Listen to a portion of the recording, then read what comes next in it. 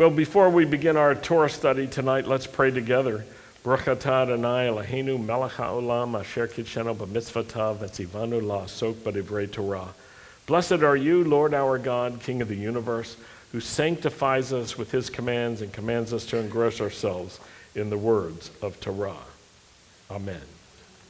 I was reading the Torah portion this week, and my gut response was, oh no, not again. Reading about the complaining and the fetching, the rebellion that the children of Israel are expressing.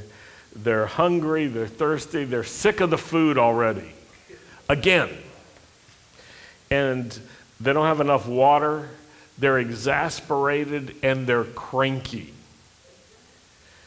And this time, Moses gets pulled down into the same kind of stuff. And in a sense, you could say, he falls into what they're in. He becomes upset with the people who are upset. Maybe you can relate to this. Do you ever get frustrated with people? Or disappointed in them? Well, this happened to Moses. And if it can happen to him, it can happen to any one of us. And his mind turns away from the Lord, and he's tossed around by his own emotions, and they're dark emotions. They are reflective and a reaction to the same dark emotions that the people are experiencing. And Moses forgets that he's called to be an example to the people. And he forgets to show the goodness and the holiness of God in all situations, and this can happen to any one of us. He has a tough calling, wouldn't you say? And we also have a share in this calling. So we have a tough calling too. We have a calling to have hearts that are so open to God that we're open to people even when they're close to God. And that we're ready to show kindnesses, God's mercy. Sometimes the kindness, the practical thing that we do changes the heart of an individual. If you have your Bibles with you, will you turn to Numbers chapter 20?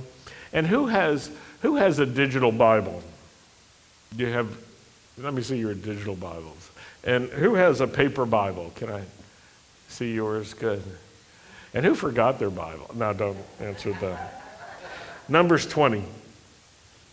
The people of Israel, the whole community, entered the Sin desert in the first month, and they stayed in Kadesh. And there Miriam died, and there she was buried.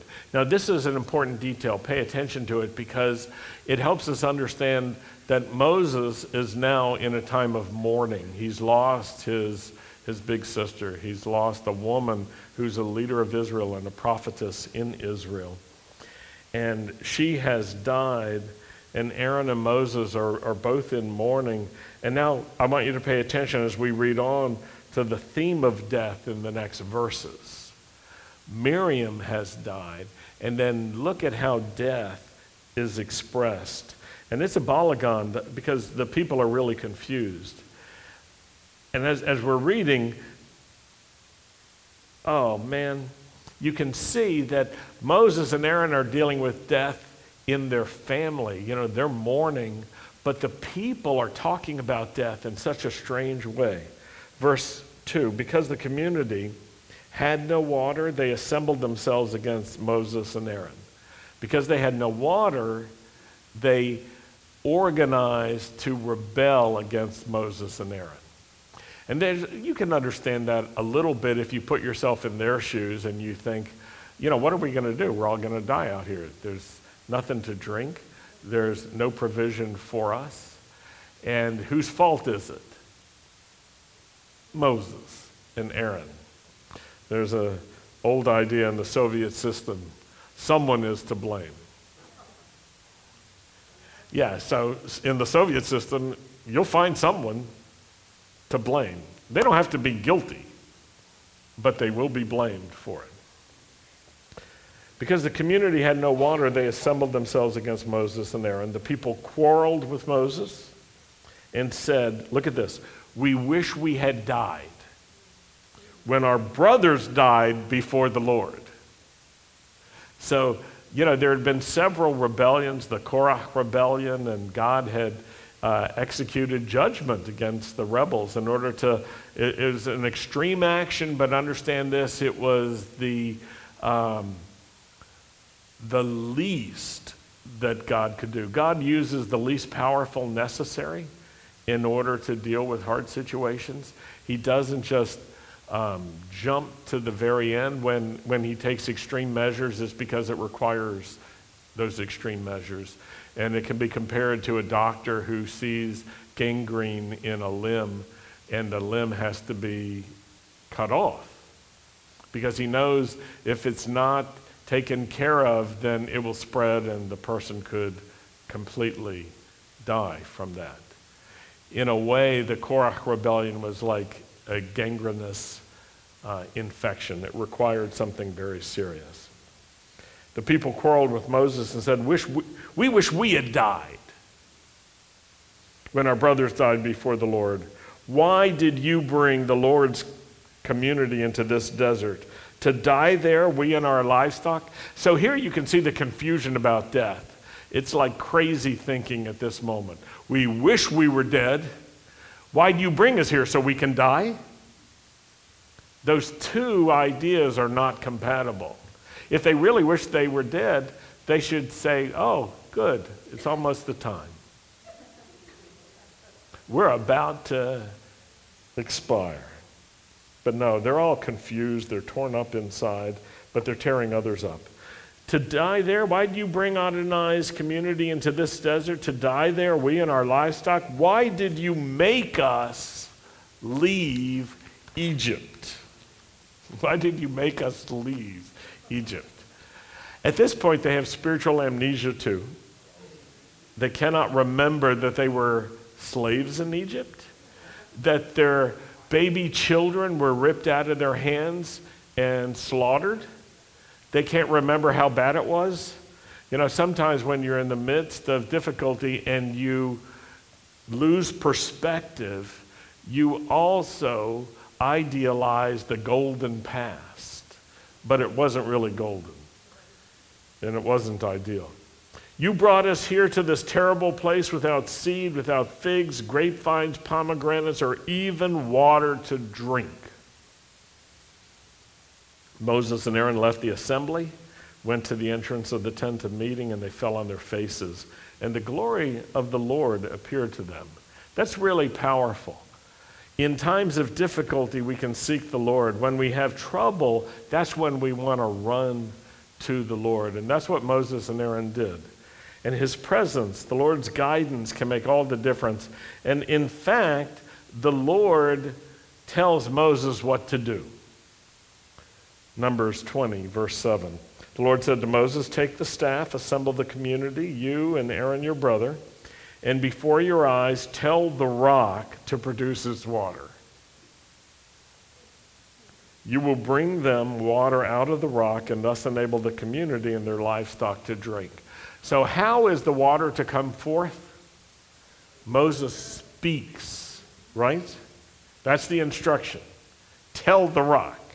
Rock, water. I'm not sure if that's the right instruction. I don't know if you have to say it nice or something. But he had some understanding. Moses took the staff from the presence of the Lord as the Lord had ordered him. And then verse 10 begins with a very important word. But. But after Moses and Aaron had assembled the community in front of the rock, Moses said to them, listen here, you rebels. Are we supposed to bring you water from this rock? Yes. Then Moses raised his hand and hit the rock twice with his staff. Water flowed out in abundance, and the community and their livestock drank. But the Lord said to Moses and Aaron, because you didn't trust in me, so as to cause me to be regarded as holy by the people of Israel, you will not bring this community into the land that I have given them. So it's a hard situation. Moses is the leader of all of Israel, and he has forgot to think about the effect that he's having on the people, but also he forgot to take into account how the Lord viewed him. And he was taking something for granted, perhaps, that the Lord's view of what was going on was the same as his view. He thought, oh, he must feel the same way I do. He didn't think, I wonder what this will mean to the Lord if I treat the people this way. I wonder how the Lord will regard me if I do this. That's what the Lord says is his failure. You didn't trust in me, and you didn't do what was necessary so that people would think of me as holy. You were so upset that you forgot to trust me and to have in your heart and in your way of thinking what I have in my heart and my thinking.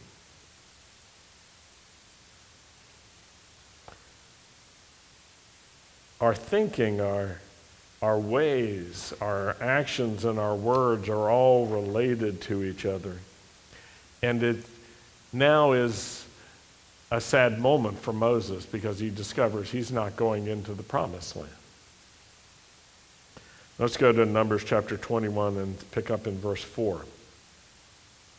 They traveled from Mount Hor on the road toward the Sea of Suf in order to go around the land of Edom, but the people's tempers grew short because of the detour. Guys, can you relate to this? When you're stuck in traffic, or you've got to go the long way, or someone won't let you, this is my pet peeve, they won't let me in to the lane I need to be in order to make the direction I need to go in possible. And I find myself getting more irritated by that. That's why you have a big truck?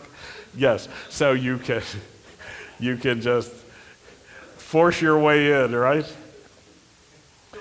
Recently I was in Washington, D.C., and I had rented a small car, but they didn't have it, and they upgraded me to this big black stretch SUV that looked like a government vehicle. Much bigger than I'm accustomed to driving. But it was D.C., and I found it was hard to get around, to follow the maps, and even the GPS wasn't helpful. And so I was on the George Washington Parkway in D.C., and I didn't know, am I supposed to go straight or turn right? Do I need to be in this lane to the left or to the right? So I just slowed down, and I slowed down some more, and I slowed down some more. And what was amazing, because I was in this big government-looking vehicle, everybody slowed down.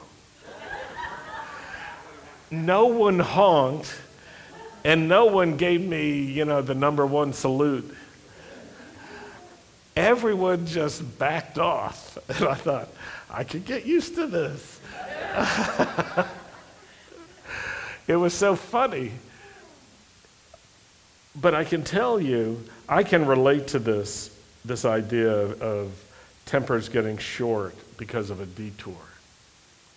Maybe it's not a detour that gets your temper short, but each one of us has something that triggers our temper, triggers us losing our peace or peace of mind. And the people were cranky because they were sick of the food. They lost their temper because they didn't have water. And now they're losing their temper because they got to go the long way. Verse 5, and the people spoke against, and this is important to pay attention to, the people spoke against God and against Moses. So now the problem of the heart becomes more clear. It's not just anger with human leadership, it's anger with God, clearly. Why did you bring us up out of Egypt? That's not just expressed to Moses, it's expressed to the Lord. What are you doing? You don't raise your hand. to respond to this. But can anybody relate to praying like that to God? What are you doing? What are you thinking? What are you not thinking? Why did you bring us up out of Egypt to die in the desert? There's no real food, there's no water, and we're sick of this miserable stuff we're eating. That reminded me of something that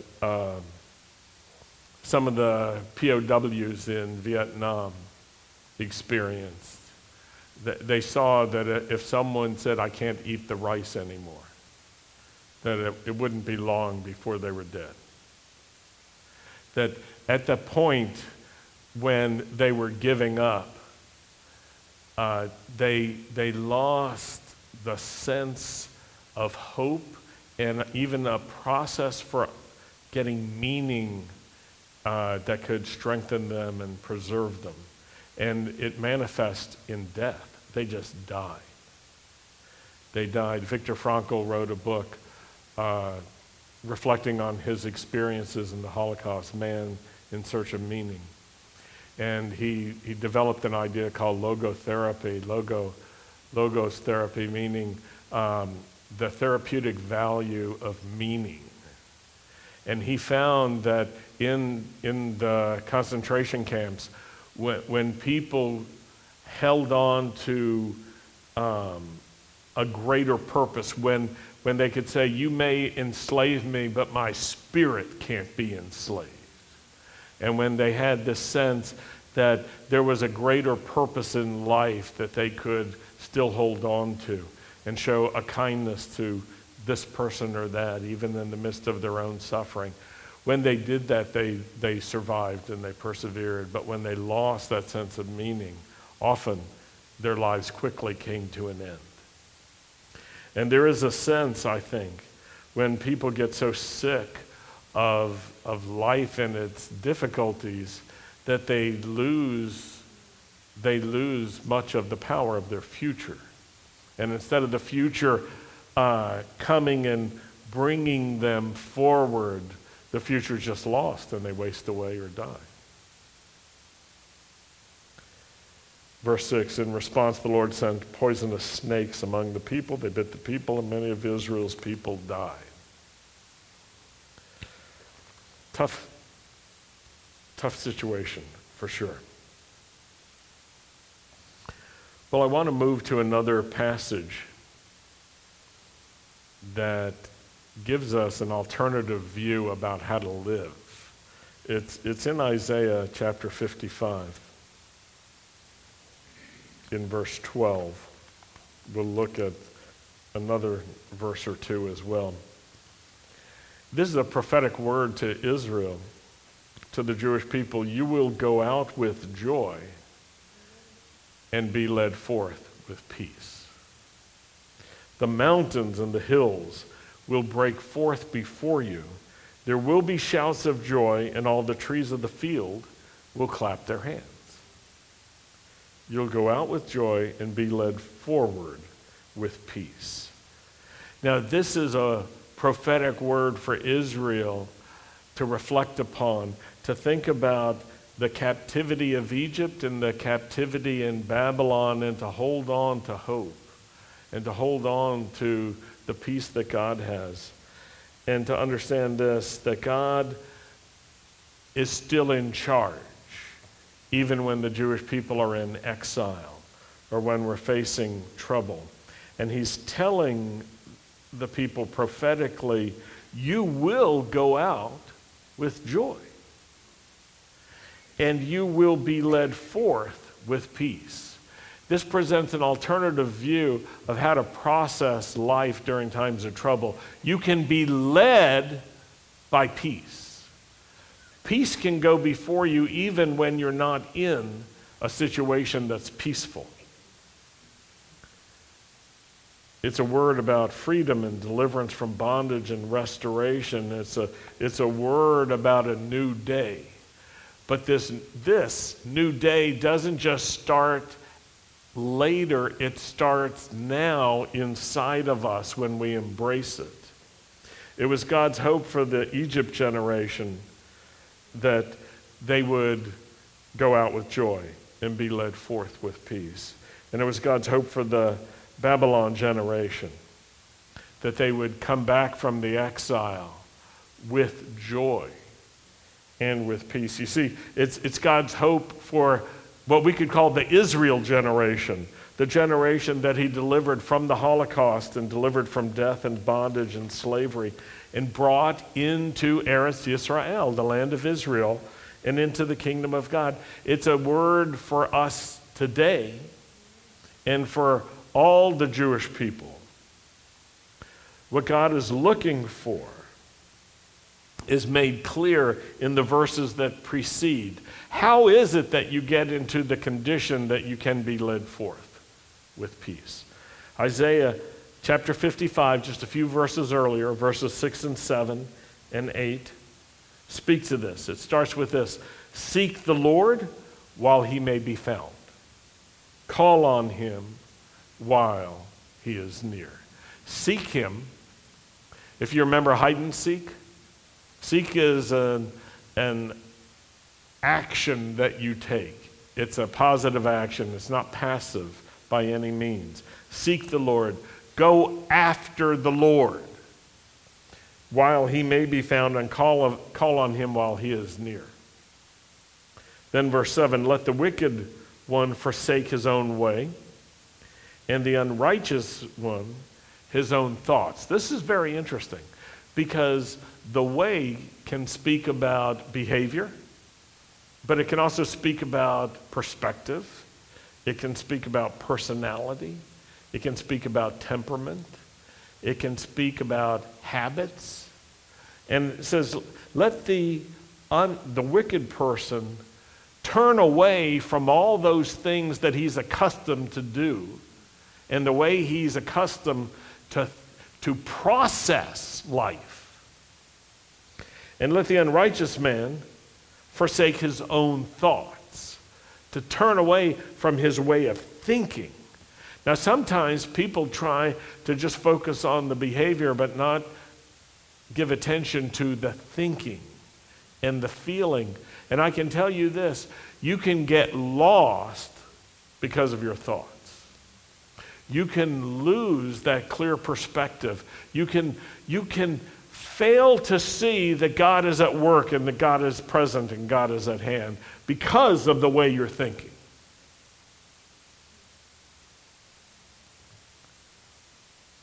And then let him return to the Lord so that the Lord will have compassion. And to our God, for he will freely pardon. Then verse 8, for my thoughts are not your thoughts, neither are your ways my ways, declares the Lord. Now that implies something, that God wants us to learn his thoughts. He wants us to learn his ways.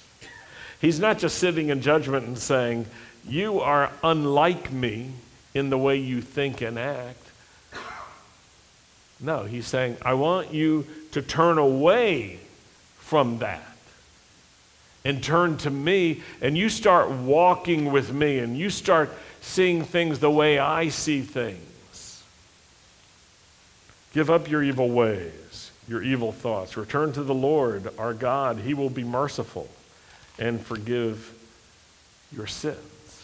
This is a word from the Lord to those who are separated from God, but it's also a reminder for everyone who's been close with God, but finds that trouble or difficulty or hardship or unexplained challenges have caused separation of the heart and of the mind. If you find yourself in the darkness late at night, awake, just wondering in frustration and anger, God, where are you? If you find yourself torn, you used to have joy in life, looking forward to the next day, but now when you finally get to sleep, you don't even want to wake up. You don't want to face that day. then maybe what's happened is your heart and your thoughts have moved away from God. If it can happen to Moses, now what's the alternative?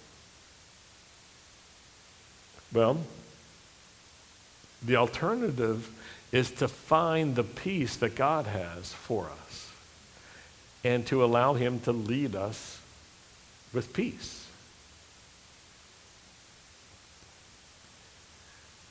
Philippians puts it this way, Philippians 4:7. The peace of God. That's an important phrase. The peace of God. Let's say that together. The peace of God. That means God's peace. So think about this. You have peace, I have peace, God has peace. Whose peace do you think is really bigger? God's peace, right? The peace of God, which surpasses all understanding, will guard your hearts and your minds in Messiah Yeshua. God's peace will guard you. God's peace will protect you. But what if your peace is like inadequate? Of course it's inadequate. By definition, our peace is not enough. God's peace. Now here's what you find is God is not an anxious sort. He's not sitting up in heaven wringing his hands and going, oh man, this is really bad. I don't have any idea what to do. He's not torn with worry. He's not necessarily even moved by our worry. What moves God? Our faith. What does faith mean? It means trusting him and acting in a way that reflects that trust. Right? Without worry, it's impossible to come to God. Without worry, it's impossible to please God. That's how many people think. What does the Bible say? Without faith, it's impossible to please God. Without faith. That's what God was saying to Moses. Moses, man of faith, you lost your faith. You didn't trust in me. And you were standing before the whole nation and you had a chance to lead them towards my holiness, and you didn't do it because you didn't do it. You lost your faith. Doesn't mean you lose your salvation, not in that way. It means you're not trusting me. And all the eyes were on you, and you weren't trusting me. In fact, you were just angry. Your heart wasn't filled with compassion. You were just angry.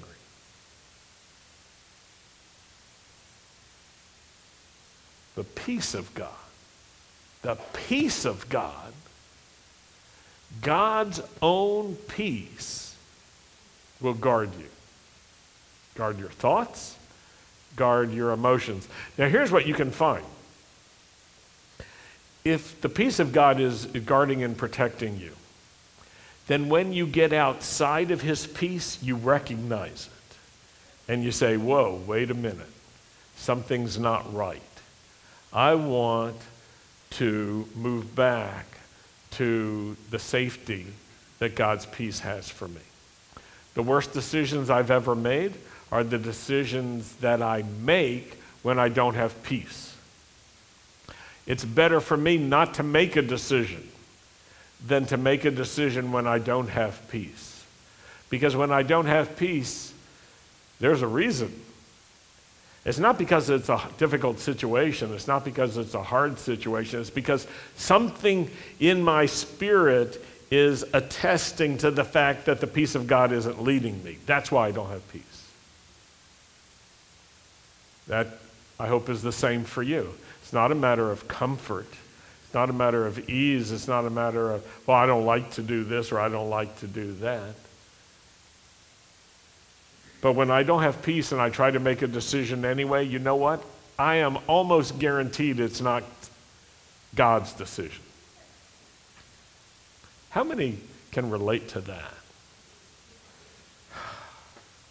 But the peace that God has, it brings peace to our spirits when we do what's pleasing to the Lord. When we're saying, Lord, my eyes are on you. And then he shows us, go in this direction. And you do it. You feel this sense, I'm a little bit better than I was just a minute ago. And when you're double-minded and you're thinking, no, I'm not ready to go that way, we become troubled just a little bit more.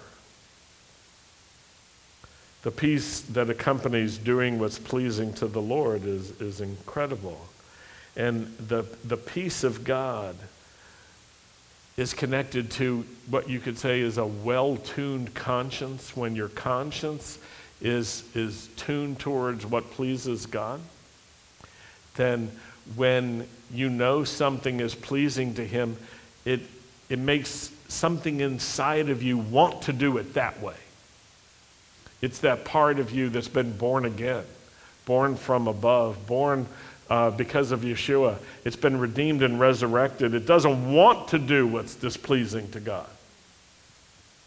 And when you allow that part to have the final word in your soul, then it leads to great blessing. Yeshua said this, last scripture to think about. It was recorded in John 14, verse 27. Peace I leave with you. My peace I give to you. My peace. Right? It's a gift. And it's his peace. I'm leaving peace with you. It's my peace. And he said, not as the world gives, do I give it to you. Not as the world gives. It's not the peace that the world has to offer. It's another kind of peace. It's God's peace. Peace I leave with you. Peace I put into your hands. Peace I'm sharing with you.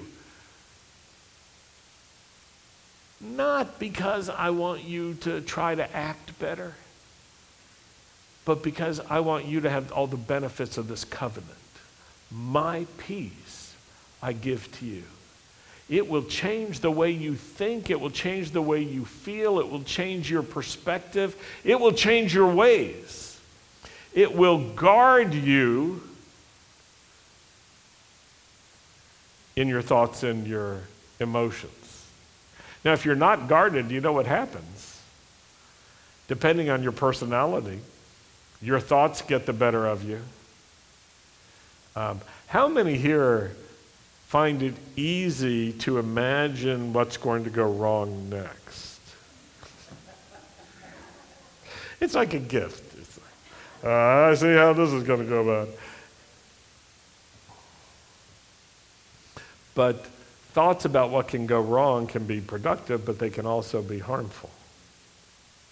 Because they can get in the way of first asking God his perspective. And first getting a hold of God's perspective. And so they can be reasonable thoughts and assessments based on the evidence of reality, but they are not reflective of what God wants to do. God wants Moses to bring forth water. Speak to the rock, it'll come. Just like that. That's how God wants to work. There's protection when God's peace is watching over you.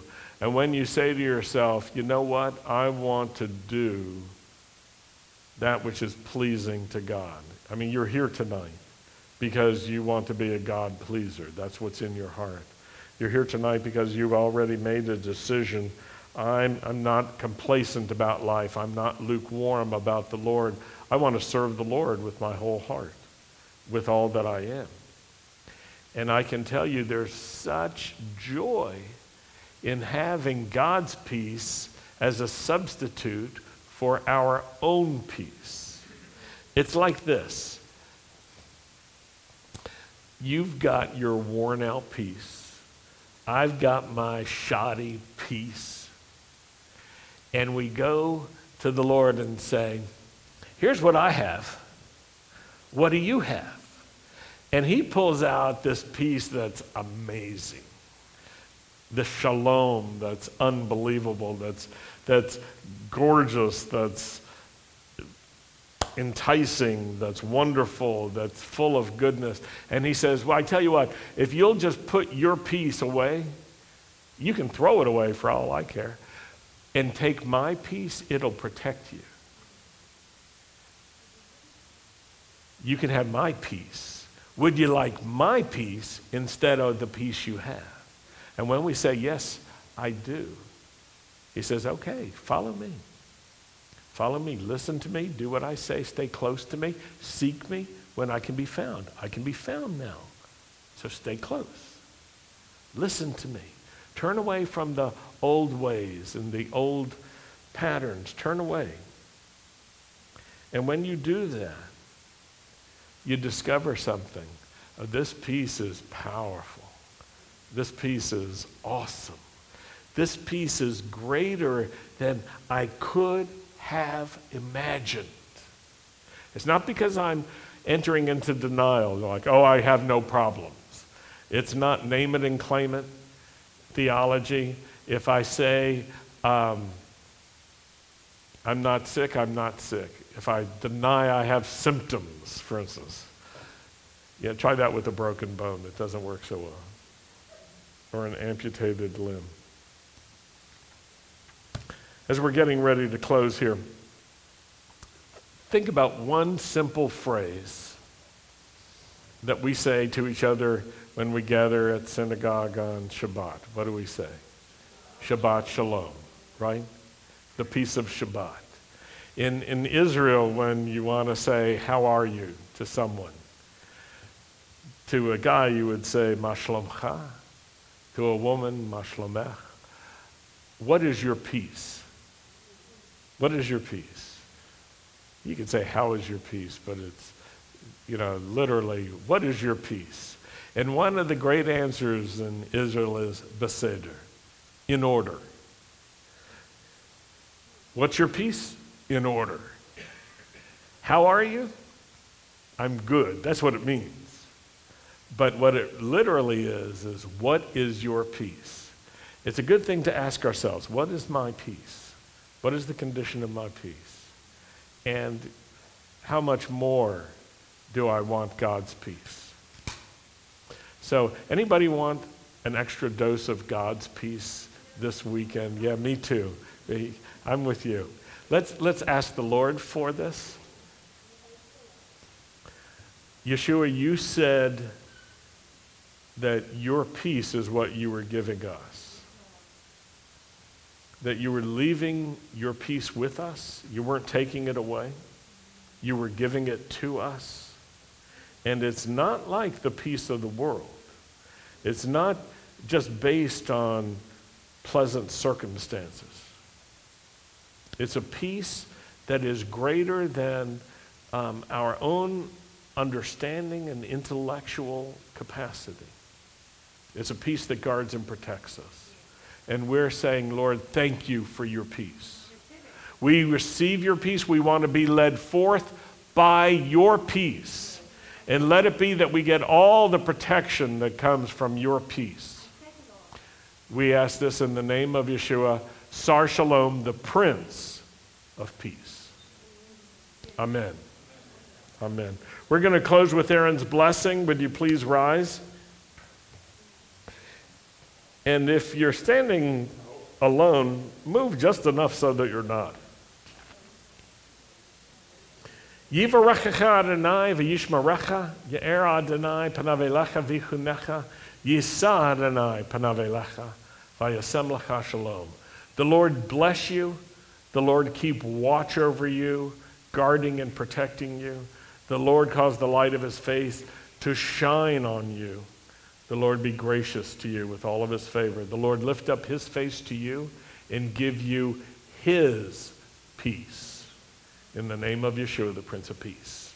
Amen. Shabbat shalom.